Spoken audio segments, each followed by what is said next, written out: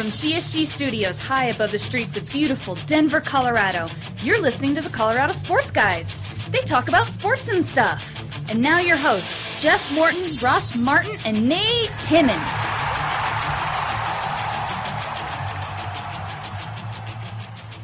What's up, everybody out there on the interwebs? We're back recording CSG from Jake Sports and Spirits at 3800 Walnut Street. Ross, Hipsters Glasses Martin, has not returned from the Denver Nuggets road trip. He is having problems getting back into the United States from Toronto, which was where we last sent him on assignment. But making his way all the way down here from Thornton, the king himself, Jeff Morton. I had less problems coming down from Thornton than he has from coming down from Toronto. So that is even Feinstein made it back. The legendary Big Stiff himself, Andy Feinstein, made it back from Toronto. And Andy was up there working with Masai's Africa initiative, and he turned into a hockey fan while he apparently was away. because we invited him out tonight to podcast with us for the Denver Stiffs Colorado Sports Guys basketball hour, and he decided to decline and watch some hockey. Very short notice. Yeah. Very short notice. It was very short notice. He already had plans. But that's how we roll. That's how we invite people on this thing. And he's watching Raptors games in Toronto. He's going to Avs games. Hope he still has time for the Nuggets. He's going to be eating some poutine here pretty soon. I think they're serving that at Wendy's now. Are they? I think I saw the commercial for poutine. Oh my God! God! They're calling it something else, like imitation gruel. Or gruel, yes. But since Ross isn't here, we don't have to talk about Broncos. Everybody knows the Broncos are playing decent football. Brock Osweiler is in full effect. They beat the Chargers, beat up on them, controlled the game. And they should never play Peyton Manning again because Brock Osweiler is the better quarterback in this for this team. Unless Peyton proves to be completely 100% healthy, which I don't think he can. He's Brock Osweiler has managed to be sufficiently mediocre. Yes. And that's basically all you can say about the quarterback position for the Denver Broncos. A couple really good throws against the Patriots. Those deep balls were nice. And they were on target, which is maybe we're just not used to seeing that, so it was nice to see a change of pace. The deep balls is what everyone likes, I think. Chicks dig the long ball. Yes, they do. Still holds true. But at the same time, they only scored 10 points against the worst defense in the league. Chargers? Yeah. Ugh. And it's, any Bronco fan looking at that can't be thinking sunshine, happiness, roses, and puppies. It is just their quarterbacks are not going to. Brock Osweiler has not throwing interceptions like Peyton was. But let's face it, this offense is pretty much anemic. And at the same time, the Broncos' curse is alive and well. Patriots lost to the Eagles. Broncos have ruined the Packers season. Well, I guess they just got back with the Hail Mary, but they're trying to ruin the Patriots season as well. They lost to the Eagles after losing to the Broncos. That's interesting. The streak continues. And that Eagles-Packers game was weird, but, the Eagles, who hadn't been able to get out of their own way all year, finally decided to have the special team. It was like a Virginia Tech game. Yeah. It was like all special teams and defense in that one. So it was.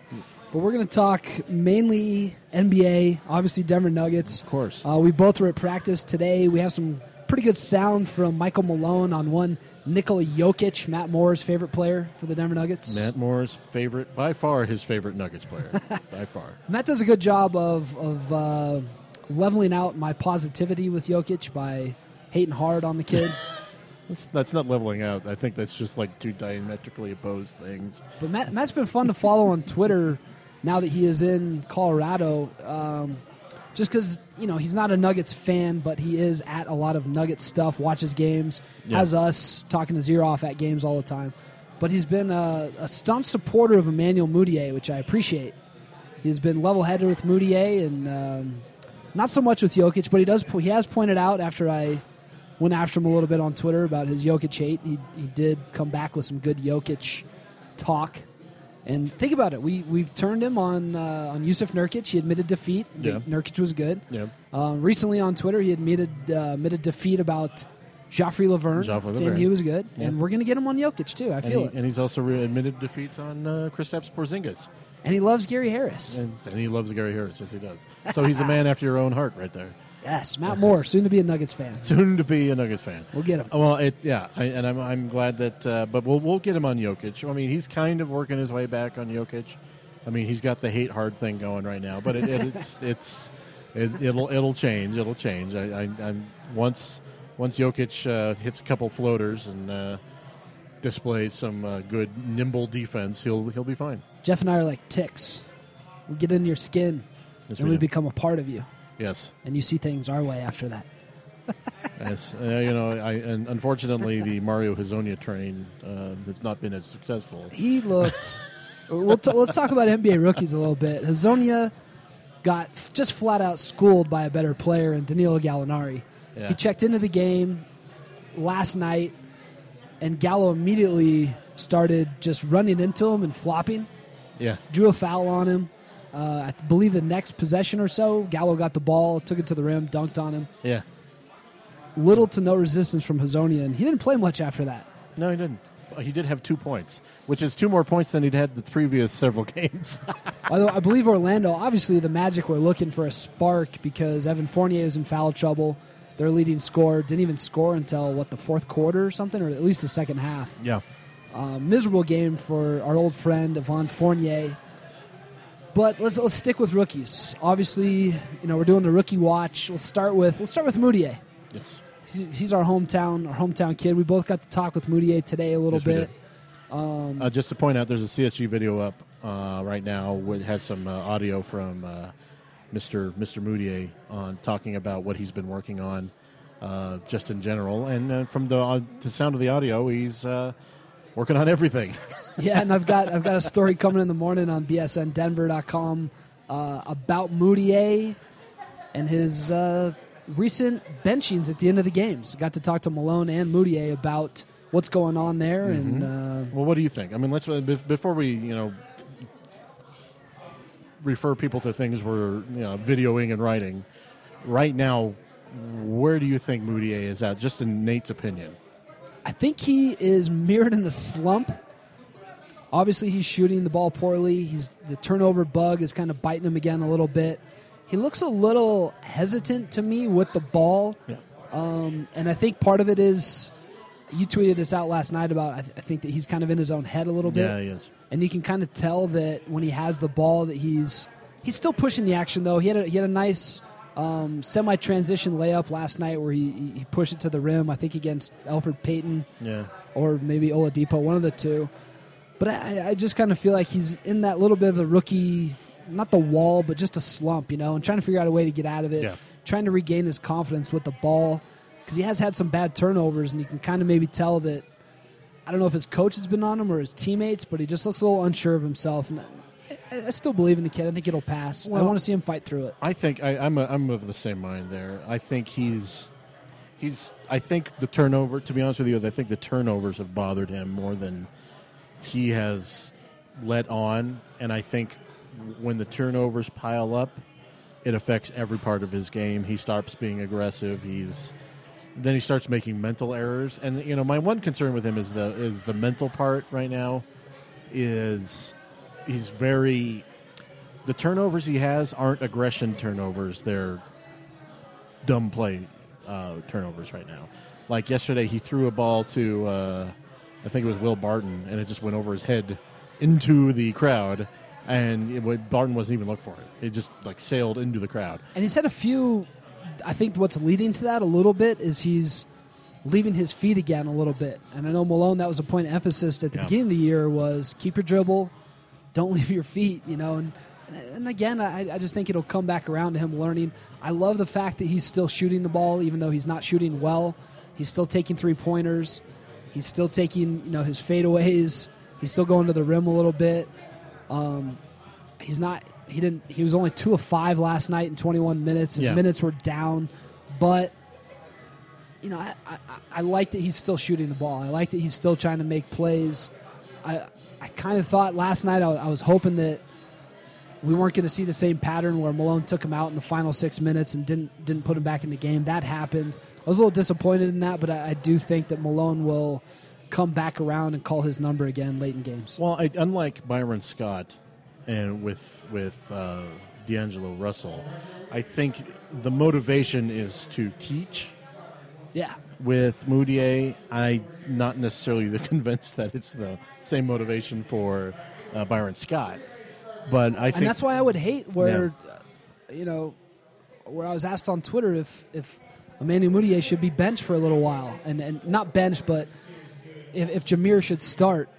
And I don't want to see that. I don't want to see Mudiay say the same thing that D'Angelo said recently, which was, I'm just starting to kind of figure things out as a starter, and now I'm on the bench, and I got to figure out a new role. And it's like, no, just let him play through some of that. I'm glad Malone's sticking with him. I don't want to see him radically change things, but I do want to see Malone get him back in there late in games. I was kind of disappointed that Mudiay wasn't a part of that big win in Toronto. That was a big win. Toronto's a good team. 13-9, playing a great game against the Spurs tonight. Did they play a good game against the Spurs? They did, didn't they? I think they won. Yeah, they did. 97-94. Yeah. So that was a big win that I feel like, he wasn't definitely a part of it at the end there, where the Nuggets basically were just clinging on at the end, trying desperately not to lose that game, where they ended up winning by a point. But I want to see him play through some of this stuff, and I want to see him get back out there and be a part of some of these wins that the team may get. Well, I think he will get around. I have faith. One of the reasons I don't kind of harp on Mudiay, good or bad, is because I know he'll get it, and this year's was always going to be difficult for him. I've said this over and over. He is the most rookie of the rookies. He played only 12 games in China last year and suffered through injury. I think Greg Oden's first game in China, what did he have, like 20 and 20 or something ridiculous? It was insane. So, China's that's where... not the NCAA. Yeah. And I think that after bypassing college with SMU, going the direction that he did and getting injured essentially made him like those kids that came out of high school before they put in the rule. So we're talking pre-19 or pre-2005. So he doesn't have that seasoning. He doesn't have that, and he is obviously, you could see it. He's still behaving a certain way, and the Nuggets are doing a lot to try to break him of certain habits. They're working with him in practice. Mike Miller was working with him a couple days ago in practice, with him kicking out his leg. He's been doing that a lot in practice. If you watch him shoot, which we've been lucky to be able to watch him live after practices a lot, he shoots completely different in practice than he does during games. He's not obviously practicing fadeaways. He's practicing not even hardly leaving the ground, just getting a little bit of lift on his shot. And then during the games, you see him with these, really elevating on his jump shots. His biggest problem, he's got two biggest problems, is the leg kick out and the fadeaway on absolutely everything under the three-point line. And that has just absolutely killed his shooting percentage. And it's kind of like the Nuggets are trying to break him down, because what that is game action stuff, which you cannot simulate in practice. It is game stuff. The Nuggets can only do so much. He's going to have to take an active role in changing that and altering the way he does it, because that's the only way it's going to happen, because you can only control yourself in game. And I think the good doctor, Travis Heath, recently wrote a piece for us over at BSN and focused on Mudiay, Jokic, and Malone. And part of his focus on Mudiay, which I loved, and it's something that bears repeating here, is that Mudiay needs to find a repeatable shooting motion. And he doesn't have that yet, and that's what they have to work on. Whether it's him doing it in the offseason on his own. Ultimately, like we've talked about a million times on this podcast, it's up to the player. The player's got to put in the work. He seems willing to do that. Whether the Nuggets hire a shooting coach or not for him, no matter what they do, if they have Mike Miller working with him, as you pointed out, and Blake Olson had a report on during the game last night for Altitude, that's fine and dandy, but it's got to be something that he does, and I still believe he'll get there. I love his passing. He still is a pass-first point guard, a guy that's looking to set up teammates, really good in the pick and roll, really good at still finding guys out on the perimeter. And I still, my belief was at Summer League that it was going to be nice to see him throwing the ball to guys like Wilson Chandler and Gallo versus Ian Clark, who's magically playing for the Warriors. and a few other guys, more reliable guys. And the Nuggets don't have reliable shooters yet, so it's still a work in progress there. And his game's nice, though. I like him a lot. It's his defense, too. His defense has been coming around. His defense has been coming around, but not the last couple games. And that's one of the reasons Malone pulled him out. I like some of his specialty plays. I should rephrase that. I like his shot blocking ability, which he's shown a number of times. He got Aaron Brooks in the Bulls game. He had a steal last game, but he is getting caught up on, I believe Malone talked about it last night, the head fakes. He got caught on a couple of head fakes last night when Elfrid Payton just got him up in the air and then just went right around him. And there was absolutely no rim protection from either Kenneth Faried or J.J. Hickson. Yeah.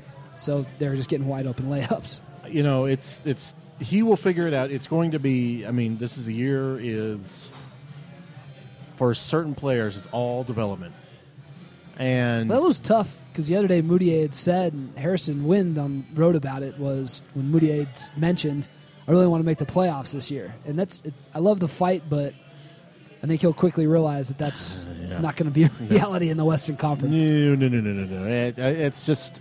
Well, the Western Conference isn't nearly as good as it was last year, but it's still the Nuggets are what 8-14 right now. Yes, it's 6 games under 500, and they're not way behind. They're 1 game out of 8th place in the win column. Yeah, 4 games back in the loss column to Utah, who's going to be without Rudy Gobert for a while, but. But tonight, Utah is just like absolutely slaughtering the Knicks. They're up 60-35 over the Knicks. But I mean, it's one of those things that you want the rookie to be able to make his mistakes, but at the same time, you need to teach him, and part of that is keeping him out of critical situations. Yeah, when you say, "Hey, you're not playing well, so you're not going to play," Malone has to be able to do that. Yeah. I mean, you can't have a different standard for him than you would anyone else. Right. On a team full of veterans. You can't do that. You'd lose your team. Please sit down, Randy Foye, though. Come on. No.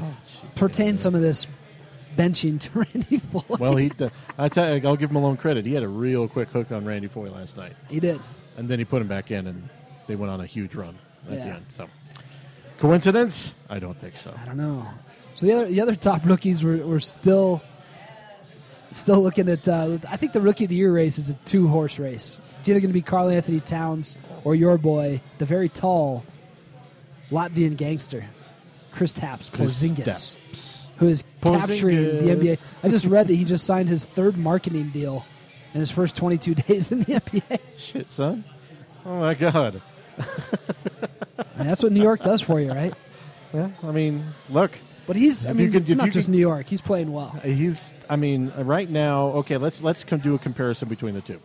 Karl Anthony Towns, right now, just on a 48-minute basis, is 14 points and 14.8 points, 2.2 blocks, and 7 rebounds a game. That's really good for a rookie. Helping his team win, too. Minnesota's looked pretty darn good. Yeah. In some games. Kristaps Porzingis, 18.8 points, 2.5 blocks, and 11.4 rebounds. I mean, he's helping keep the Knicks afloat in the East. They're in. Wait, hold on. I gave you the wrong numbers. I was going to say 18 a game. That sounds amazing. I give he's around 13. I give ignore that last part. The per game is 14.6 points per game, 1.9 blocks, and 8.9 rebounds. Still stellar. Yeah. Well, that 9 rebounds a game for a rookie is pretty tremendous. He's so tall. Says Harrison Wind. Harrison Wind. The NBA Wind. He's been fun to watch. I haven't really gotten to watch full Knicks games, but I've seen bits and pieces here and there. And he still just draws your eye to him. Yeah. But the thing with him, so I talked about Porzingis and Jokic coming into the season. Totally wrong. I mean, Porzingis he's far exceeded any kind of expectation that anyone could have had for him outside of his family and that chair. That chair knew he was going to be good in that workout in Vegas. He schooled that chair. That chair is pissed. And and give credit to Phil Jackson. I mean, that's hell of a pick.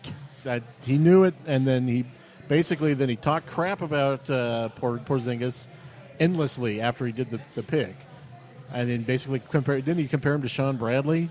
Tried to throw us off the scent. And then he comes out and he has that. Then you cannot sniff at Karl Anthony Towns, though. Look at those numbers. I mean, Towns is a beast. He has altered, I think, more than Wiggins, the trajectory of the Minnesota Timberwolves. I really do believe that's... Well, they've got... So I still think that Denver is going to be searching for the player that they need to really take them where they want to go. Yeah. And I think Minnesota has two players that they need to build around. Denver is still looking for a guy to build around. Minnesota has two guys to build around. And we're talking about a Mario Hezonja trade for the past couple of weeks, just kicking around fun ideas for what the Nuggets may need. Hezonja would be awesome in Minnesota. Just a guy that can, kind Shoot. of play free. But I guess that's kind of that's what Zach LaVine is. That's right? Yeah. I mean, and Zach LaVine is there. LaVine's getting better. Yeah, he's okay. I mean, he's never going to be more than a 6-man to me. Yeah. And a good. I mean, that's nothing to be looked down your nose at. I mean, Manu Ginobili made a career out of it. Entire career out of it. Wilson Chandler's made a career out of it. Yeah. I mean, say Jason Terry. James Harden probably would have helped Oklahoma City win a title had they kept him. Yeah, he was a tremendous 6-man. It's nothing to sneeze at, and that's who I see Zach LaVine as. Mario Hezonja probably would work well on a team that needs to let him shoot. That's not the Orlando Magic right now. They basically want you to play defense and then kind of figure it out. Actually, kind of like the Nuggets. Another kid that might, I don't know if he's going to sneak all the way into the race, but the guy that's playing better is Devin Booker, the Phoenix Suns, a guy that we both liked. Love Devin coming Booker. Out of Kentucky. Worked out for the Nuggets, shot the ball very well. Great shooting for him, great kid. Playing a little bit better for Phoenix, which is good to see because they should be playing him a ton. I tell you what, his workout, were you there at his workout? Oh, yeah. Right, it was, I came away I think he was 12 years old. Yeah. But I was impressed with he was kind, appearing, and he was just kind of mature. He went up a bunch of points after he found out he loves Danilo Gallinari. He loves Gallo, was his favorite player. But outside of that, I mean, I remember talking to you, and now that I remember you're there, I remember talking to you when we were exiting the Lookout, and I was like, he impressed me a lot. And they had him there with a couple of other guys, and he just, to me, he blew them away. And what would the Nuggets... Was he there with Sam Decker? I think he was there with Sam Decker and somebody else. Yeah, he was, and Jaren Grant. Yeah, because they all had the same agent or something, so Yeah. they all worked out as a group or something. I like Jaren Grant, too, and he's playing his ass off for the Knicks, too. For the Knicks, yeah. I mean, that's 2 picks for the Knicks. Picks for the Knicks. For a team that has bungled its way through many, many, many years. Listen, as most of you know, and have been reading Denver Stiffs and have been listening to this podcast, in the 90s, I was a closet Knicks fan. Ugh. And I have not cheered for the Knicks since 1995. And I'm getting that old feeling again. Yeah. Jeff's actually wearing a Porzingis jersey right now. But we need to talk about the elephant in the room, and that is D'Angelo Russell. And what the Lakers are doing to D'Angelo Russell. It's exactly what probably would have happened had Brian Shaw still been the coach here. I was thinking that same thing. Because I mean, most coaches don't care for rookies. He got Fournier traded. Yeah. And that was, yes. Hearsay. I mean, wait, we didn't say that. But I think once for those people who don't know, a couple games ago, Byron Scott says, okay, I'm going to bring D'Angelo Russell and Julius Randle off the bench. Well, the best part of it is how he talks about, like he said, it's nothing that it's not their productivity or something like that. Like, they're not the problem. Next quote was, well, it wasn't working with them in the starting lineup, so we're going to try something else or something like that. It was just like, what? And then the players quotes themselves, hearing D'Angelo, hearing D'Angelo say, I'm just starting to figure it out, and now I got to figure out this other role. It's just, we just said that. Yeah. I don't want to. I don't like it. Yeah. I think Tim Conley said it really well on our podcast about they really value the first couple of developmental years for players because this is when you develop your habits, this and that. And D'Angelo's even asked about ball movement with the second unit in his first game, and it said, yeah, it moves a lot better, you know. And no disrespect to Kobe, but Kobe is who he is. He's going to do what he's going to do. And they're, you know, maybe it's better for them to come off the bench and not play big minutes with Kobe so that they can actually get, you know, some learning experiences. But I would hate to see Mudiay go through a season where it's just a complete waste of time and a joke. And that's what the Lakers are doing because not only are they going to, you know, maybe they're trying to keep their pick this year or whatever the hell they're trying to do, but it's going to stunt them next year when these guys are going to be counted on to help them win games, and they're not able to do so because they have no idea how to play NBA basketball yet. I'm looking up his numbers right now, and I'll tell you this, he was starting to play better for my fantasy team. The Clay Dragons were happy with D'Angelo Russell. He was averaging 10.9, so 11 points a game, and 3 assists for 48 minutes. He's such a good passer. His assist numbers need to go up. Maybe they're just missing shots because that team sucks. And his per 36 is 14.3. I mean, for rookie point guard on a team that's like has Kobe jacking up shots, it's actually not bad. Yeah. I mean, his assist per game it only goes up to 4. That's actually pretty bad. But they got to get rid of Byron next year, right? Luke Walton going to be the head coach. Yeah. Luke Walton's going to get paid for going 40-0 with the freaking Warriors. And then he'll fail spectacularly with the Lakers when they realize that they don't have Steph Curry. You don't have Steph Curry. Things aren't as easy anymore. Luke, wait a minute. We'll hire you, but you got to bring Steph with you. I don't even I kind of I've told people this before. I think the Lakers are stealth tanking to keep their pick. They don't want to give up a number 4 pick to the Philadelphia 76ers. And I agree with the naysayers that say the Lakers are just not that smart. Although, I mean, they have to be. You have Byron Scott, a lame duck coach.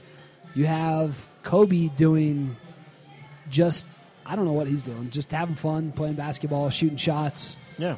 He's become more friendly with the opposition before games, after games. Which is weird. In that Philadelphia game, he was like hugging dudes at mid-court. Yeah. It's a farewell tour. It is. And if the Nuggets give Kobe a gift, I'm not going to be happy. I don't think they will, but you never know. There's going to be so many Lakers fans. Ugh.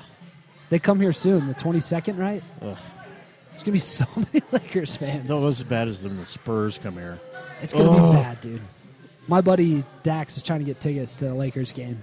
He wants to see Kobe before he goes. And he's going to retire his NBA fandom with Kobe. I was going to say, I mean, that's pretty much it after that. Unless he finds someone else. He's not even a Lakers fan. Huh? I tried to get him on Mudiay because Mudiay had tweeted out or Instagrammed a picture of Kobe. So I sent it to my buddy. I was like, hey, dude, look. Mudiay likes Kobe, respects him. You should like Mudiay. You should be a Nuggets fan. Yeah, well, the entire Nuggets Nuggets live here. The entire Nuggets roster tweeted something about Kobe. Yeah. And so, I mean, I don't know. It is what it is. So those are the main rookies, I think. I can't think of anyone else. Yeah, notable. those are the guys. I mean, I'm still curious about Stanley Johnson, Justin Anderson with Dallas. How's Stanley Johnson doing right now? He started out hot and then I think he faded, right? And he doesn't play a ton, and he's kind of I love the comparison I heard about him the other day, the Ron Artest one. Yeah, I think that's a good comp just because he has that big body. Yeah, and kind of a bruiser, and you can have a good career being like weird shot like him. Yeah, he'll have a great career. Frank Kaminsky's starting to play a little bit more for the Hornets. Finally, okay. Can you answer me this? If you were to say like, I don't know, the Charlotte Hornets, and Boston came to you and said, Charlotte Hornets is a 2 seed in the Eastern Conference right now. I know, right? And they don't have Al Jefferson. They don't have the weed Addition smoking by subtraction. The weed smoking Al Jefferson. Legal weed. And Charlotte and Boston comes to you and says, we will back a dump truck full of picks up to your door for Frank. Did they offer the Nets pick? Yeah. No, they wanted to get D'Angelo Russell, right? No, not D'Angelo Russell. Justice Winslow was another one we haven't talked about. He's playing quite well. He's playing well for them. I don't know about quite well. He's playing for Miami. But they wanted that. Well, would you have taken the deal? Yes. I would have. Yes, of course you would. You can find Frank Kaminsky every single day of the week. Take the picks. I love draft picks, though. I'm drunk on draft picks. Yes, you are. You are prospect drunk, as they say in baseball. I love this draft. Always looking at what's around the corner. I'd be a terrible GM. I'd be awful. I still think the most... You'd be Sam Hinkie. Who's the most disappointing team to you? I think it might be the Bucks for me. I never bought into the Bucks hype because I'm not a big Giannis fan. I don't think he has the mentality to be a great player. I think he's got the skill for it. I just don't think he's got it. I think they fell for the athleticism. Well, they fell for the Greg Monroe. No, and I think that's gonna kill them because they have to play a certain way with Greg Monroe. Why did they trade Brandon Knight? He's good. I don't know. He's way better than Michael Carter-Williams. I don't know. I mean, the jury's still out. Michael Carter-Williams, I mean, some guards take about 4 years to round in, so maybe he'll turn into a better guard. But yeah, it's taking Knight a while. If I'm going to say it's going to take Mudiay a while, I got to say it's still open from MCW. Yeah, but at the same time, it's the I will agree with you. The Bucks are very disappointing. Sacramento's they've been kind of hurt, but Sacramento's been hurt, but they have been disappointing. Much. I wasn't expecting Feinstein loved them for the playoffs. They can still get there. They're only 5 games back in the loss column. Utah's only played 19 games. Yeah, they've really not played as many as anyone else, and they've been okay. They've been mediocre, even with Rudy Gobert in there. I'm not a big Utah guy. I'm not either. I mean, I think we're obligated as people who cover the NBA to gush over Rudy Gobert. Whatever, he's a good player, but I mean, I just don't know. Yeah. OKC's been kind of weird. Dallas has been way better than I expected. Rick Carlisle effect. Dirk's playing well. Darren Williams is playing a lot better. They're depending quite a bit on Zaza Pachulia playing well. Yeah, but that's who the Bucks are missing, right? He was there last year. Yeah. They miss his defensive presence. Yeah. Greg Monroe was never a great defensive player, so. No, I'm glad the Nuggets. I actually kind of wish the Knicks would have signed him because he'd probably be destroying that team. Porzingis may be on the bench, coming off the bench if they had Greg Monroe. Think of how ugly that would be. Well, although, no, they probably wouldn't have signed Robin Lopez if they would have got him, right? Because he wanted to play center. So you'd have Porzingis and Monroe. I like Porzingis and Robin Lopez way better. Well, Robin Lopez is not going to try to be more than Robin Lopez. And he was on Zach Lowe's podcast talking about his rivalry with mascots.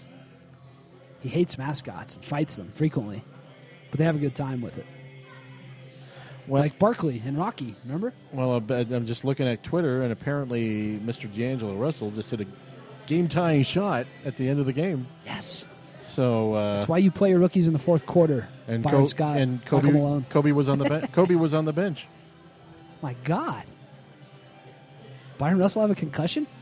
Did Kawhi Leonard hit him in the face too? I don't know. Did you just say? Wait. Yeah, wait. Byron Scott. Does he have a concussion? You said Byron Russell. I'm like, you mean the guy that got shoved by Jordan? Did I say Byron Russell? He's a one-time Nugget, Byron Russell. One of those non-shooting shooters that they picked up once upon a time. Yeah. But I think that, yeah, I got to go with Milwaukee. They came in here, and I was not impressed with them. And then the Nuggets played them over there, and they just, if it wasn't for a cold snap in the third quarter in that game, the Nuggets probably would have. Because they have fun players. Giannis is fun. Jabari's fun. Chris Middleton's fun. I don't know. Monroe's kind of a relic in today's NBA. Well, I mean, he works if he was an elite post player, and he's not. He's not. Yeah. You know who's a better post player is Andre Drummond. Like me some Andre Drummond. He is a much better post player than Greg Monroe. He runs like a panther, as Tommy Balchetis would put it. Pantera. Runs like a panther. The hell does that mean? That's a great clip from Draft Night. Denver Nuggets, Vic Lombardi's piece. Runs like a panther. So let's talk a little more Nuggets. Gary Harris expected back for Friday's game after missing 400 with his concussion. He'll be back hopefully very soon. Hopefully Joffrey Laverne's flu-like symptoms will be gone. Hook him up to the IV. They just need to get a little more healthy. Yeah. Who do you want to talk first? Gallo? Jokic? Let's talk Jokic first. Let's talk Jokic since we talked rookies a little bit. Jokic, the man of many roles on this team. My thing about Jokic is that I would like to see him play as much as possible, specifically while Nurkic is out, and who knows when Nurkic is coming back. Yeah, there's still zero timetable from the Nuggets. I think the Nuggets are at a point where they need to stop throwing J.J. Hickson in there as a starting center and just put him in there. And I can't help but wonder what the team would look like with Jokic, Gallo, Chandler, Harris, Mudiay. Damn it. Kind of robbed of a potentially fun team this year due to injuries. I mean, I think part of the Nuggets' problem is the spacing, obviously. I think Jokic helps a little bit with that. I mean, he at least can hang out on the perimeter sometimes. He can.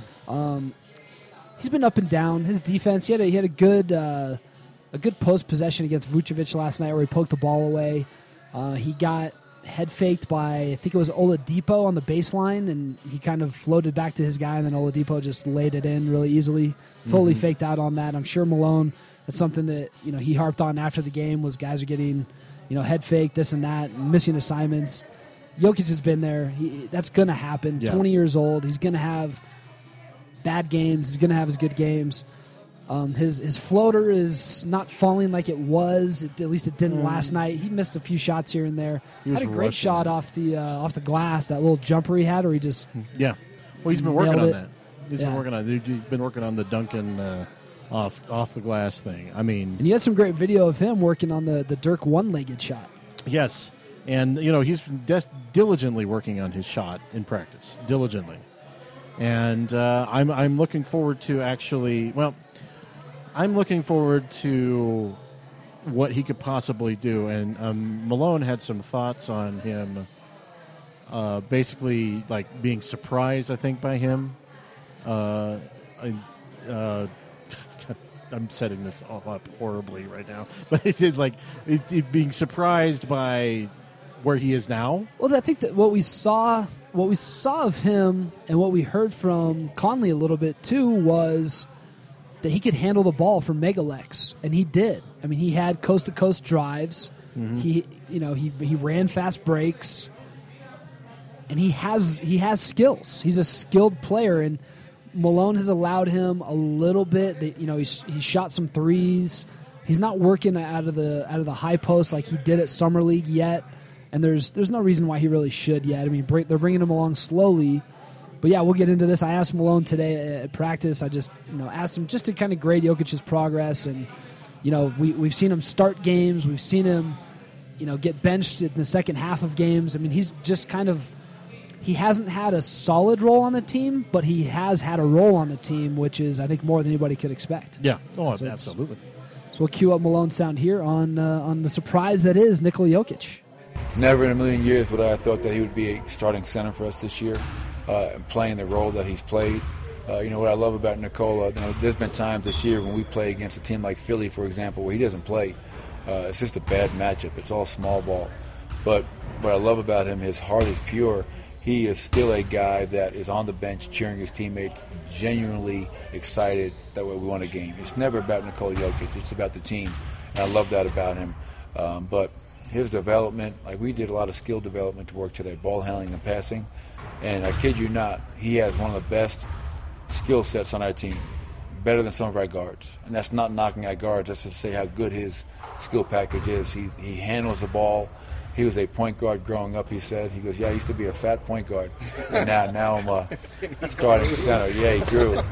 But you look at him, the game that stands out is San Antonio, but there's other games where he comes out. He's smart. He has a high IQ. He has great hands. He has a soft touch. He has a very high basketball IQ. So all the things that you look for in a player, he brings to the table. So he's ahead of schedule. We love him, and I think he has a chance to be a hell of a player. Well, that's a revealing quote insofar as his Malone talking about his skill, right? Yeah, and I think it's big too because we heard Malone last night pretty upset, referred to the team as piss poor at one point. Mm-hmm. He's jerked around Jokic's minutes. Like I said, he started him. Yeah. He's benched him in the second half in favor of JJ. He didn't play him in Philadelphia, but he played him last night against Orlando here and there. But to hear him reinforce what he said at the beginning of the year, I think is key. He loves him as a player, loves his chances, skilled player. Said he had the point guard skills because he grew up. Great quote. Grew up playing point guard, fat point guard. Yeah. Grew out of it, and we've seen him slim down a ton this year. And yes. It's just I love hearing the reinforcement of, even though it's perceived maybe by some people that he's been unhappy with Jokic because of his playing time. No, he's just a rookie, and he's just playing him in different roles. Yeah. Oh, it's important for people to understand a couple things about Jokic. He's always there in the gym late. Jokic is always the last guy to leave. Every time I'm there, Jokic is the last guy. In fact, right as Malone was talking about him, came back in and was working on. He's still been working on that 1 foot fadeaway that the Dirk thing. He's been working on a whole bunch of different things, and he's always there and always working. And I think that is what has impressed me almost as much as what I've seen in games, is the fact that he's there and being diligent in the gym and wanting to work. You really can't ask for much more than that. No, and one difference that I've noticed a bit between him and, let's say, Nurkic and Jokic, both very fun guys off the floor, really incredibly nice guys, big hearts. Jokic, was it Hastings that compared him to like a baby Great Dane or something? Yes. He is. He's like a big puppy, or just you see him in the hallway heading out to the court before games. He's usually skipping, and on the court he plays a pretty nice guy game too. Yeah. To where when you put Nurkic on the court, he really does transform into the Bosnian beast. He's got a nasty side. Yes, he wants to embarrass you. He wants to humiliate you. He wants to play well, but he likes to have fun too, obviously. And I want to see a little nastiness out of Jokic. I don't know. Maybe he's just not that kind of player, but you don't have to be. You don't have to have that, right? I wouldn't say Marc Gasol is. Dirk's not nasty at all in any way, shape, or form. He's. I think one of the things that has impressed me the most about Jokic is that he wants the desire. You can see the desire. He's just a skilled player, and the skill is extra. I see what he does with his hands on the court, and it's you don't really see a big guy with that kind of hand. You don't. Once coined him #Velcro. Velcro, which kind of went by the wayside. There was no Velcro, no more Velcro here because it was a stupid nickname. I think we're just all glad you see that now, Jeff. Yeah, well, just thank you. It was fun though. Originality, 2 points for originality on that. Yeah, it's one of those things that I think, since he's not a vertical person and he's not a Rudy Gobert, people are worried that he is going to not be able to be quote unquote a rim protector. And once again, I have to reiterate, I hate that term. I think there's just rim protector means one thing. You need a guy who just plays interior defense. That's what the best way to put it. And he plays interior defense smart. Well, there was a stretch last night where Vucevic was just destroying Hickson, Fareed, whoever they had on him, just hitting jump shots. Basically, he was able to do whatever he wanted. If he needed to go in the post, he could do that. But he's very comfortable taking jumpers, and the Nuggets were giving him jumpers, so he was nailing them. Malone came back with Jokic. I think it was in the third quarter, maybe the fourth. Second half, and it was when Vucevic was kind of hot.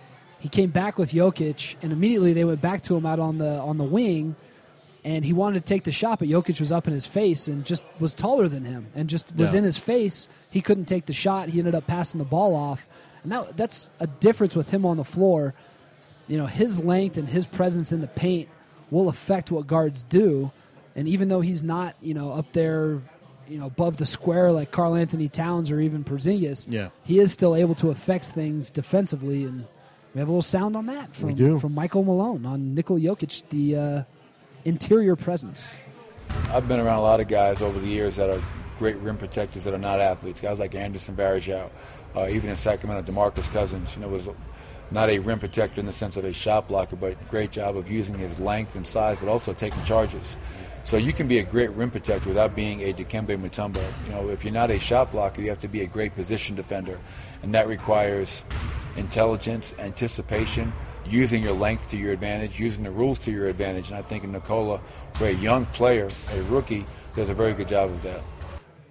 That's an excellent quote. That is an excellent quote because people expect Rudy Gobert and Dikembe Mutombo, and there's more than one way to skin a cat. And Mutombo wasn't a high flyer either. I mean, he was a great positional defender, like Malone talked about. Mutombo, this is what people forget about Dikembe. 7'2". It was 7'2", but most of his blocks came strong side, not weak side. Everyone gets their blocks weak side now. He was not afraid to get on a poster. So he would get most of his blocks coming at you. And they'd play him like he played one-on-one. They'd put him in the post against Sean Kemp. Yep. He had obviously like a 1.5 on Kemp, but would stay with him and stay in front of him, like Malone said, positional, like you said. Positional. Exactly. And if you have good position, you can solve a lot of problems in the NBA. Jokic he's even been in some instances where he's in the post one-on-one and guys back him down inside, but I don't know whether it's the angle they're taking the shot, having to shoot over him, the combination of both, where they've missed easy shots against him inside, and he grabs a rebound. He was grabbing some pretty good rebounds last night where he was going over guys just with his length and positioning on the glass that I hadn't really seen from him that much that I was pretty impressed with as well. Yeah, and he's got a good nose for the ball. He's very good at grabbing and tipping it to himself. We had that great play where Jameer took that baseline jumper as the shot clock was expiring. Jokic had set a screen out near the three-point line, recovered back to grab the offensive rebound and laid it back in. Yep. Stayed with the play, tipped it to himself, like you pointed out. Does a great job volleyballing it to himself. Yes, he does. And those are things that will serve him well going forward because I think he's going to be able to develop his strength first and foremost, and that's where he needs to be to get. And guys get by the other way. Obviously, Fareed's a guy that gets by on his athleticism. Doesn't necessarily box out all the time. Goes after rebounds just from an instinctual and athletic standpoint. And to me, the staying power is more on Jokic's side than it is on Fareed's side. Well, let me ask you this, and then people who are listening, you can contribute to the conversation by tweeting at us at COLO Sports Guys. I really want to hear from people on this. If the Nuggets ended up, and I'm just throwing out a hypothetical, if they ended up giving up Fareed, are you comfortable with going with a Nurkic-Jokic front court? I don't know. I don't know if Jokic can play the four defensively. Well, I mean, what do you need? I'm trying to think if he's, I don't know. I mean, he plays, I just don't know if his speed laterally is going to be able to stay with guys like Draymond, some of those power forward types, but not everybody has those. I want to see it because I wanted to see that since Summer League. Yeah. I want to see what that pairing would look like, especially if Jokic gets more comfortable, from the perimeter, if he's allowed to incorporate more of those jump shots, if he can prove to be a floor spacer. I don't know if he can prove that offensively in a traditional sense, but I wouldn't mind seeing the Nuggets go to a jumbo lineup. I'm thinking that having Jokic and his continued development, if he develops that three-point shot, that will make, if they have to make some changes to the roster, that'll make losing a piece or two more palatable. Because you're not just using Jokic as a backup center. And I think Joffrey is really proven to be a capable big in the NBA as well. He's very tough. He's a very tough player. And he has a different skill set. And he can play, I believe he can play. He's played next to Jokic, and they've actually played fairly well together. Yes, they have. In limited minutes, but they've looked okay, so I'd like to see it the other way too. But I think those three are the future for this team. Yeah. No, for the front court. It's 100% accurate. And right That's three guys that all play below the rim. I'd like to have one athlete in there that, like a Fareed type, but, how many minutes is that guy going to get? And if you're playing smart basketball, you don't really need to be high flyers. How many teams have above the rim players? A lot, probably. I don't know. Really?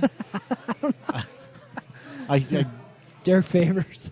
I mean, that's true. I mean, we're not there's more Roy Hibberts and people who are. Look at Derek and look at Robin Lopez and Brooke Lopez.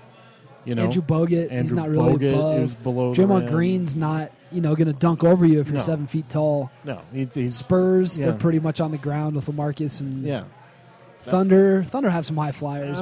That's Ibaka, Westbrook, Durant gets up there. Dallas. But Clippers. Clippers are dangerous. You can make up for a lack of interior above the rim play. Yeah. By having perimeter above the rim. It'd just be kind of funny though if those are the three guys that none of them could hardly. Well, Joffrey's got some hops, I guess. He's got some hops. But Jokic and Nurkic combined for about 6 inches of vertical. I saw Jokic trying to dunk a couple days ago with one hand, and it was painful to watch. Higher than I can get. And it's just, and he's 7 feet tall. It's like, dude, you could just reach up there and dunk it. Yeah. It's just didn't have it. I'm really excited to see Gary Harris back, too. For whatever you think about Harris's game, God, he's so much better than Randy Foye. I like his athleticism. I really do. I want him back, and I want Foye to be benched. Foye has been so bad. I'm a Foye hater this year, and I love Randy Foye. Great guy, but just really struggling.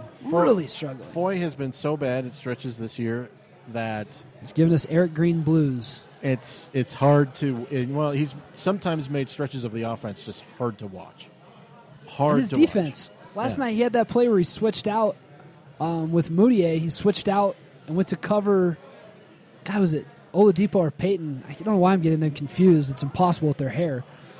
But it was Oladipo. And Oladipo likes to go right. He let him go right and then just let him keep going right, and he just laid it in. I was like, where the hell was that, Randy?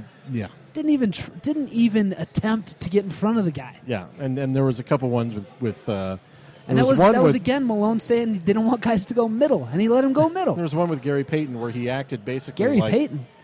Not Gary Payton.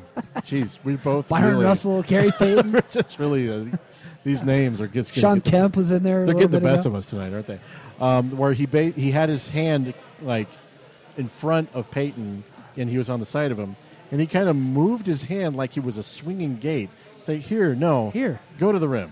And there was nothing in front of it. Just go to the rim. And just have that. Understandably so, Nelson and Mudiay were just as bad last night.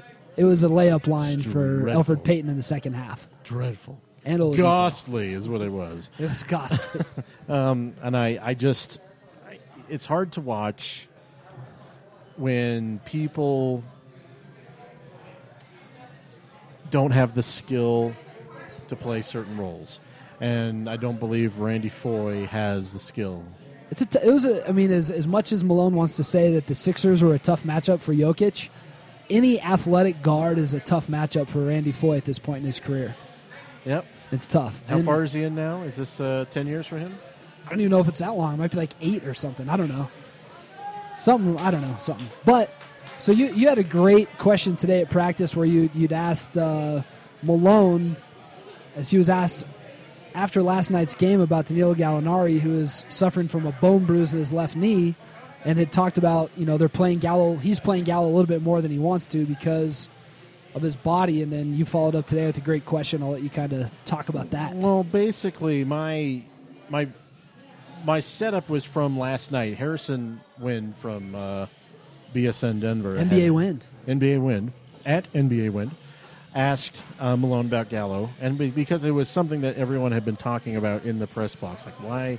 Because Gallo was obviously laboring towards the end of that game. Yeah, and Harrison found that great clip from the Bulls game on the road where Gallo was visibly limping up and down the court. Yeah. And in serious pain. In serious pain. And you know, I was assured again that it's a bone bruise today. And Gallo was at an event I was going to say Stapleton. Denver International Airport. It has not been Stapleton for a long time. I am not that old. And he looked fine. He looked fine at the event? Yeah, just he's not cutting or dunking or anything like that, but Thank God. They were making him unload bags off airplanes. Yeah. You go out there, you're tall. And he was last night, by the end of the game, he could barely get up the court. And he was shooting his shot was very Kenyon Martin-esque line drives. He had no legs under his shot. And it was very clear to everyone that Gallo was laboring because of the knee. Well, Harrison set that up by, basically asked Malone, he's got the bone bruise and he's playing almost 40 minutes. He played 38, almost 39 minutes last night, which is almost, but you're talking about 40 minutes. And Malone's basically admitted, without admitting it, that he does not playing Gallo. He's playing Gallo more minutes than he'd like to right now. That was the way he had phrased it. Well, today I kind of wanted to follow that up because we have Kostas Papanikolaou, who gets no time, literally no time. And they made a roster move for Papanikolaou. They did.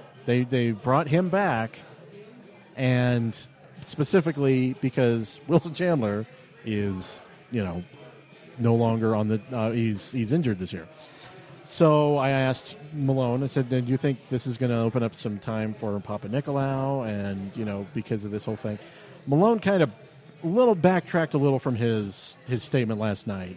He basically said Gallo is he's averaging 36 minutes a game. It's not really that much time, but he should be more cognizant of his minutes because of his injury history.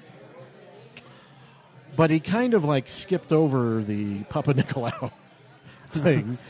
And what do you think? It's on the CSG video, and I don't have it memorized, but it was something along the line, maybe Kostas can get some minutes. He'll have, or he has the opportunity to play, or something like that. Opportunity to get some minutes, maybe. Kind of. That's basically paraphrasing. To me, he kind of said Papanikolaou can't play. That's what it sounded like. Which isn't a surprise if you've been following Papanikolaou, where he couldn't get off the bench for the Greek national team. Yeah. So what we basically have now is Danilo Gallinari, who also Malone said today he can't take Gallo out of the game because immediately things go to crap. And he doesn't even have second half. He can't even play Darrell Arthur there because Darrell Arthur's got a sore knee. Yeah. And it's so he can't, and because of the injuries and the fact that Gallo is so valuable to the team. And you don't have Harris, so you can't play Barton at small forward because you have to play Randy Foye. Yeah. You're kind of screwed. Yeah, but it is. But at the same time, Gallo has an injury. And you're like, how do you balance that? How do you balance the need to get someone better and the fact that this is basically not a year where you're going to be contending for the playoffs? How do you balance that with the fact that as soon as you take Gallo out of the game, the whole thing will go to crap? And it did. Gallo was out 3 minutes in the fourth quarter. 3.5 minutes in the fourth quarter, and the Nuggets went from 2 points up to 7 down. Yeah, and it was a game where neither team could score, so that's why those points were valuable. And he brought him back in because and then Gallo only scored 2 points down the stretch. But at the same, it's because he was so labored. But long story short, how do you balance the need to maintain some NBA dignity by staying competitive in a game with a player, and the fact that this player needs probably to rest maybe a couple games with a bone bruise. And they left him out of practice the day before the Magic game, right? He didn't practice just to try to get him a little rest. Yeah. Well, I will say this week is good for him because the Nuggets only have 2 games this week. Yeah, and he's not going to – I don't know how much he practiced today. I think he sat out most of it. Yeah, I think – maybe just kind of watched. I think they sat him out. And honestly, you're not going to get – it's not going to get better unless he's sat down for a couple weeks. It's going to be a thing where they have to just try to find a way to manage his minutes. If you're going to lose games, look, you're not going to the playoffs this year. We all know it's a developmental season. It's tough to say you're not going to go to the playoffs when you're a handful of games out of the last seed, but why would you want to go get waxed by the Warriors anyway in the postseason? Play Papanikolaou.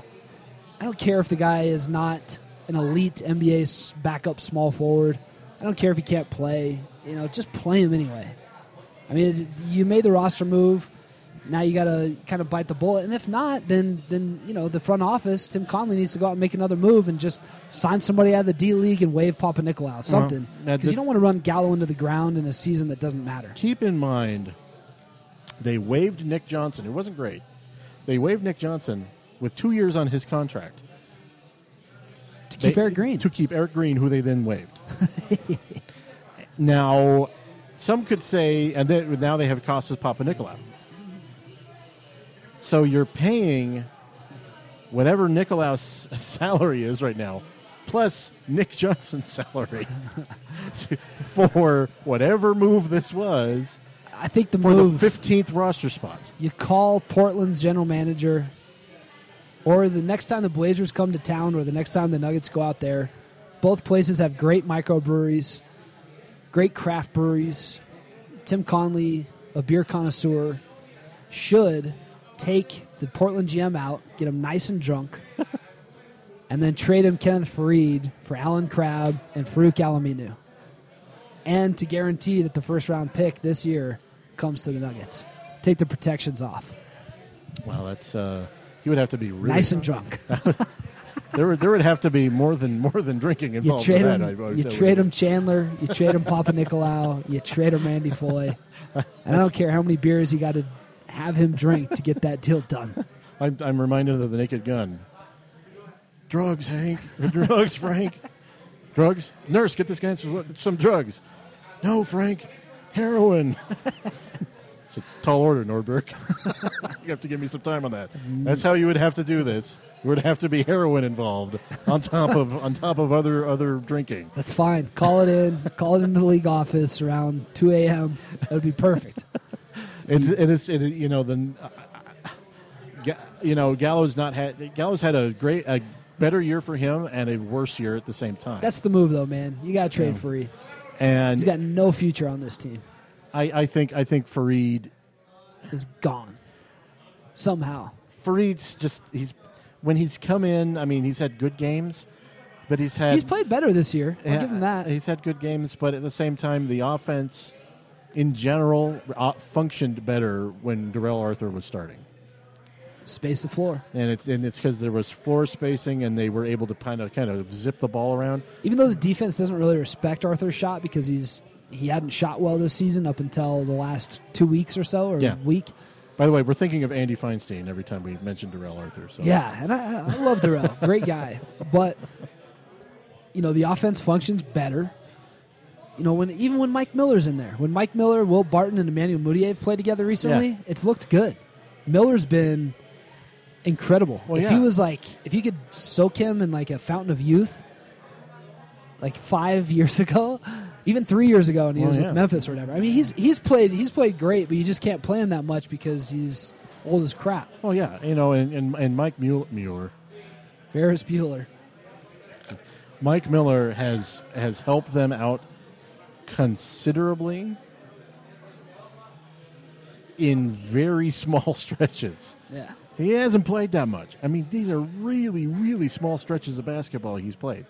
And it's but this goes to one of the things that I would like to address before we get out of here, is that there's certain mentalities for certain teams. Certain teams, like the Grizzlies, gain their confidence from great defensive basketball. It is eminently clear to me that the Nuggets gain all their confidence from functioning well on offense. Oh, yeah.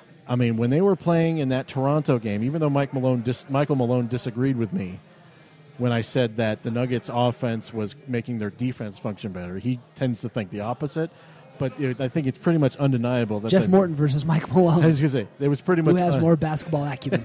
Probably him, but, Probably. I'm more opinionated. I got a microphone. It was undoubtedly to me that the team hitting those shots at the beginning of the game was all they needed to win that game. It was all they needed.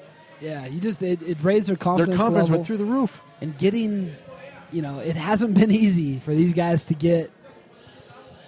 They don't free get easy points. They don't get easy buckets on anything. They don't get easy buckets. They play so much out of the half court. They don't leak out on defense. They don't throw long outlet passes. They get kind of jammed up even if they get defensive rebounds, and the guys kind of look to slow it down, and they got to take the reins off a little bit. I don't know whether it's in the off season, if it's bringing in a guy like Doug Moe when George Karl brought him in. You don't want to bring in a guy that's threatening to take Michael Malone's job, because I think Michael Malone should have job security here. I really like Malone. Yeah, I think he's I still think he's going to be a tremendous coach for this organization. Yeah, love the way he handles his players. Love how he's angry. He probably needs anger management classes. I don't mind that. I like a coach that is invested in the game and invested in his team. But they've got to find somebody that can kind of tap on his shoulder and say, hey, Mike, here's what we should try on offense. Maybe we should try to get these guys a little easier looks here or there, sacrifice here or there a little bit for certain stretches to try to get that confidence up, or this or that. Yeah.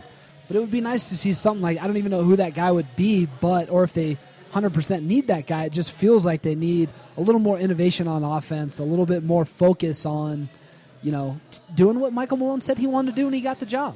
Take advantage of the altitude and push the pace a little bit and try to win that way. And I think that's another thing that'll come when Mudiay gains his confidence in transition and going to the rim is, okay, now I know how to push the ball a little bit more, because he doesn't seem very comfortable doing that yet either. He it seems and really Jameer Nelson reluctant. sure as shit isn't going to run. Jameer is never been a push-it-up guard, ever. He just wants to jack up threes. And he just wants to shoot threes. I mean, let's be honest with you. Jameer Nelson is not that guy. You would need He's still got Stan Van Gundy in his ear. You would need a Darren Collison or someone like that off the bench. Or Ty Lawson, if he was still Ty Lawson, But the frustrating thing is, you've seen stretches of basketball where the Nuggets have played extremely fast, and their defense has responded to that. All too frequently, it's been slow, walk the ball up, and it's not. I mean, people need to get pace out of their heads. They need to stop getting pace out of their heads. Pace is a different kind of thing. The Nuggets don't even get into their half-court sets early, okay? If they were getting early offense with good half-court offense quick, I mean, if they were getting into their offense, like where the Nuggets take up the ball, they'll get the rebound on any defensive stop. The guy will get the rebound and then wait for a guard to get to them. And then Mudiay or Jameer will just kind of walk the ball casually up the floor, and then they only have 15 seconds left on the clock to run an offense, and then they're firing away at 24 seconds. That is not good. And I think offense. that's another area where Mudiay will learn. Even if you're not pushing the ball all the way to the rim, if you're getting across half court in a very timely fashion, if you're sprinting across half court, the Suns, obviously, the poster child for the quick offense was Steve Nash. That's what they did. They pushed the ball across half court, got into sets early. The Nuggets, they do seem to kind of allow the defense to set up, which is frustrating. It's like they wait for them. Yep. It's like they wait for the defense, and it's like you can't do that. Just go. Like, this isn't football. You don't have to wait for the ball to be set and for the ref to tell you to go. Like, just go. When you are if you want to run a half-court offense, you got to do it before. Dan Issel was fantastic at this. One of the best Nuggets players at understanding early offense. And if you watch old highlights of him, he knew when to get to the post spot and get his points up before everyone was set. He was brilliant at it. That's how he made his living in the NBA. There's not a single Nuggets player who does that. How many guys in the world do you think are on YouTube Googling Dan Issel highlights? One. I've watched some of the horse highlights. So There's only one. Might be His two. name is Jeff. I bet Feinstein does that every once in a while. Yeah. But you watch those 70s Nuggets teams, they had a legit superstar in David Thompson, who also helped that out considerably. But Issel was the best at getting early offense, and the Nuggets don't have anyone who gets early offense. It is either you get. I mean, last night and they do it sometimes and it works, and it's like do that all the time. Let me tell you, let everyone in on something. There's a fundamental concept of defense. Either you are guard your position for 24 seconds, or you are basically go for steals and go out on a break as much as you can. There's only two forms of defense in the NBA, and you don't get much deviation off of that. And the Nuggets, Michael Malone's concept of defense, he wants you to guard for 24 seconds. Okay, the problem is when you're not allowed leak outs. They want every position to guard their area and then get the rebound and go. A leak out, you are basically playing 4-on-5. You understand that because you know you have an opportunity to get the 2 points, easy 2 points at the other end. Michael Malone fundamentally, and he has said this himself, wants you to defend for 24 seconds and not leak out.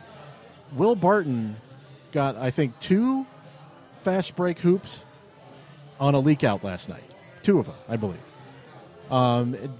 That's not what Michael Malone wants. So, and fundamentally, he was a touch critical of Barton after the game. Yes, he was. I mean, rightfully so. 23 points, 23 shots, but he wasn't critical of that aspect. Yeah. He kind of, without singling him out, he floated very quickly from being asked about Will Barton's offensive game to talking about team defense and not executing the defense. I mean, he went right back to that. That was his focus last night.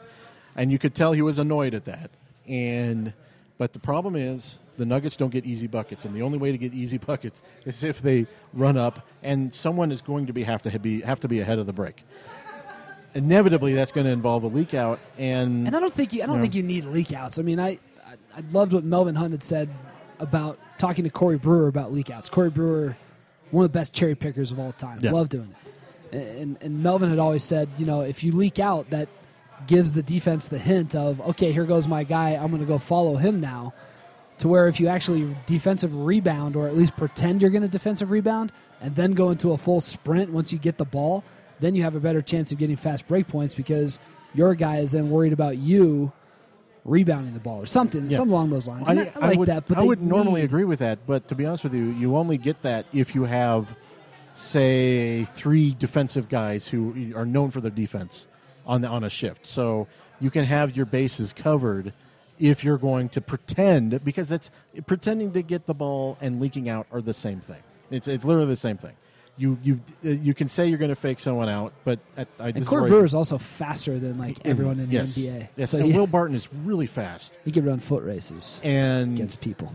I think I'm not saying the Nuggets should go to leak outs. I'm saying they don't get easy buckets.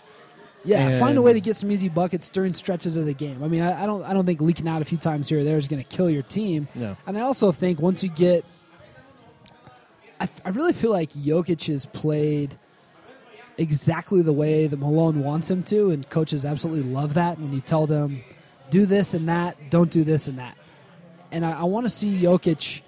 He's a gifted passer, and I want to see him. I don't know if he's a good outlet passer, but I want to see a little bit of that. Nurkic showed last year that he has the ability to be a very good outlet passer. And the Nuggets, again, I mean, part of the problem is turnovers, right? Like, they have so many turnovers in transition where they just give the ball away. And Mudiay, that's another part of his game where, when an outlet pass finds him, he's got to, put his head down and, start sprinting down court and find the guy that's ahead of the pack, if it's Barton or whoever else. Get the outlet pass to half court, and then from half court move the ball. I mean, like you said, Jeff, easy buckets. I don't care how you get them, but maybe open up the outlet passing a little bit more. Remember what George would always say? Is that sometimes you just need to see the ball go in the hoop. Yeah. The Nuggets go through far too many stretches where they don't see the ball go in the hoop. Michael Malone today talked about struggling so much to get an easy bucket and then missing it, right? Yeah, they have to work for so much, and even when they get inside, they're missing. And I don't think he understands the irony of what he's saying. It's part of the functionality of that is his philosophy of not allowing the team basically to get easy buckets. It's if there's always a struggle between wanting to play with a running pace and doing that kind of defensive philosophy that they want to do. Remember, the Nuggets tried to incorporate this last year, and then the year before under Shaw. Then they did a whole bunch of switching, and it became a muddled mess. One of Shaw's biggest problems is he never stuck to a philosophy, and he was all over the map. The Malone is very rigid in his philosophy, and he's good, and I think it can work. But the problem is, in a team with no shooters, you got to get as many layups as possible, and they just don't get any layups. And I kind of think that's another area too, where once the Nuggets kind of play a little bit more or figure out Malone's system a little bit better, once it kind of becomes more second nature, some of what they're doing, maybe they'll push the ball a little more on offense. Maybe they can focus more on that side because Malone he's preached, and he's even said post game a lot of times about how his team's not pushing the ball and this and that. And I really think that a lot of it is because, or some of it at least, is because they're trying to adhere to his style, and maybe they don't quite know how to incorporate both yet. And it's going to be a work in progress. I mean, they got nothing but time in front of them to work on it. So, well, see, one of the reasons the Warriors work, and I hate it when people compare the Warriors to anyone because that's just they got Steph Curry and Klay Thompson. Don't forget Klay Thompson. There's not a single team that does above the break 3-point shots as much as the Warriors. Their breaks are breaks to a 3-point shot. I know they only have to go 20 feet. Yeah. For a fast break. They're not going to the cup. They're going to the arc. And they only need a sliver of time to shoot the ball too. It's insane. And that kind of thing, that's what allows them to play 24-second defense and still kind of have a high pace. To be honest with you, that's not going to work. Yeah, not with this team. And nobody's trying to be the Warriors. Yeah, not Nuggets with this team. Trying to be the Warriors. And you're going to have to get you're going to have to get as many fast break points as you can to get confidence in the team. Then you can probably go into your offense. But it took in Toronto, even though they played well offensively, it took Darrell freaking Arthur hitting 7 shots in a row? Well, they still just need to find that balance of pushing the ball off of misses and how to do that. And they have to practice that. And that'll, hopefully that's something that will come, but it's something like you're pointing out, we need to keep paying attention to. What are they doing on these missed shots? What are they doing when they get in transition? Are they trying to get into transition? Hell, they even blew that 2-on-1 last night with Jameer and Barton. They didn't look like they knew how to run it. And Jameer was the one that was finishing the play when it should have been an easy alley-oop to Will Barton. Yep. Andre Miller would have figured that shit out to Corey Brewer ASAP. Yep. But anyway, good podcast, fun stuff. Nuggets are struggling, but still fun to watch. Still like watching the young Nuggets. I don't care how much Mudiay struggles. I wouldn't trade this season for the last 2 for anything. Yeah, I agree. They are so much better to watch this year, even with their struggles. And because there's hope at the end of the tunnel, and we didn't have that last. Yeah, it was pretty bleak. And Nurkic isn't even back yet. When he comes back, it's going to be even more fun. Yeah, he'll be back, but he won't be back. Yeah, he'll be back, but it'll take him time to get back. We may not see Nurkic until next season. The Nurkic that we remember fondly. Yeah. So we'll see. But anyway, good stuff, Jeff. We will hopefully be back later this week with a special podcast. Yes. From the Pepsi Center. Yes, I'm looking forward to that one. All right, guys. See you later. See you later.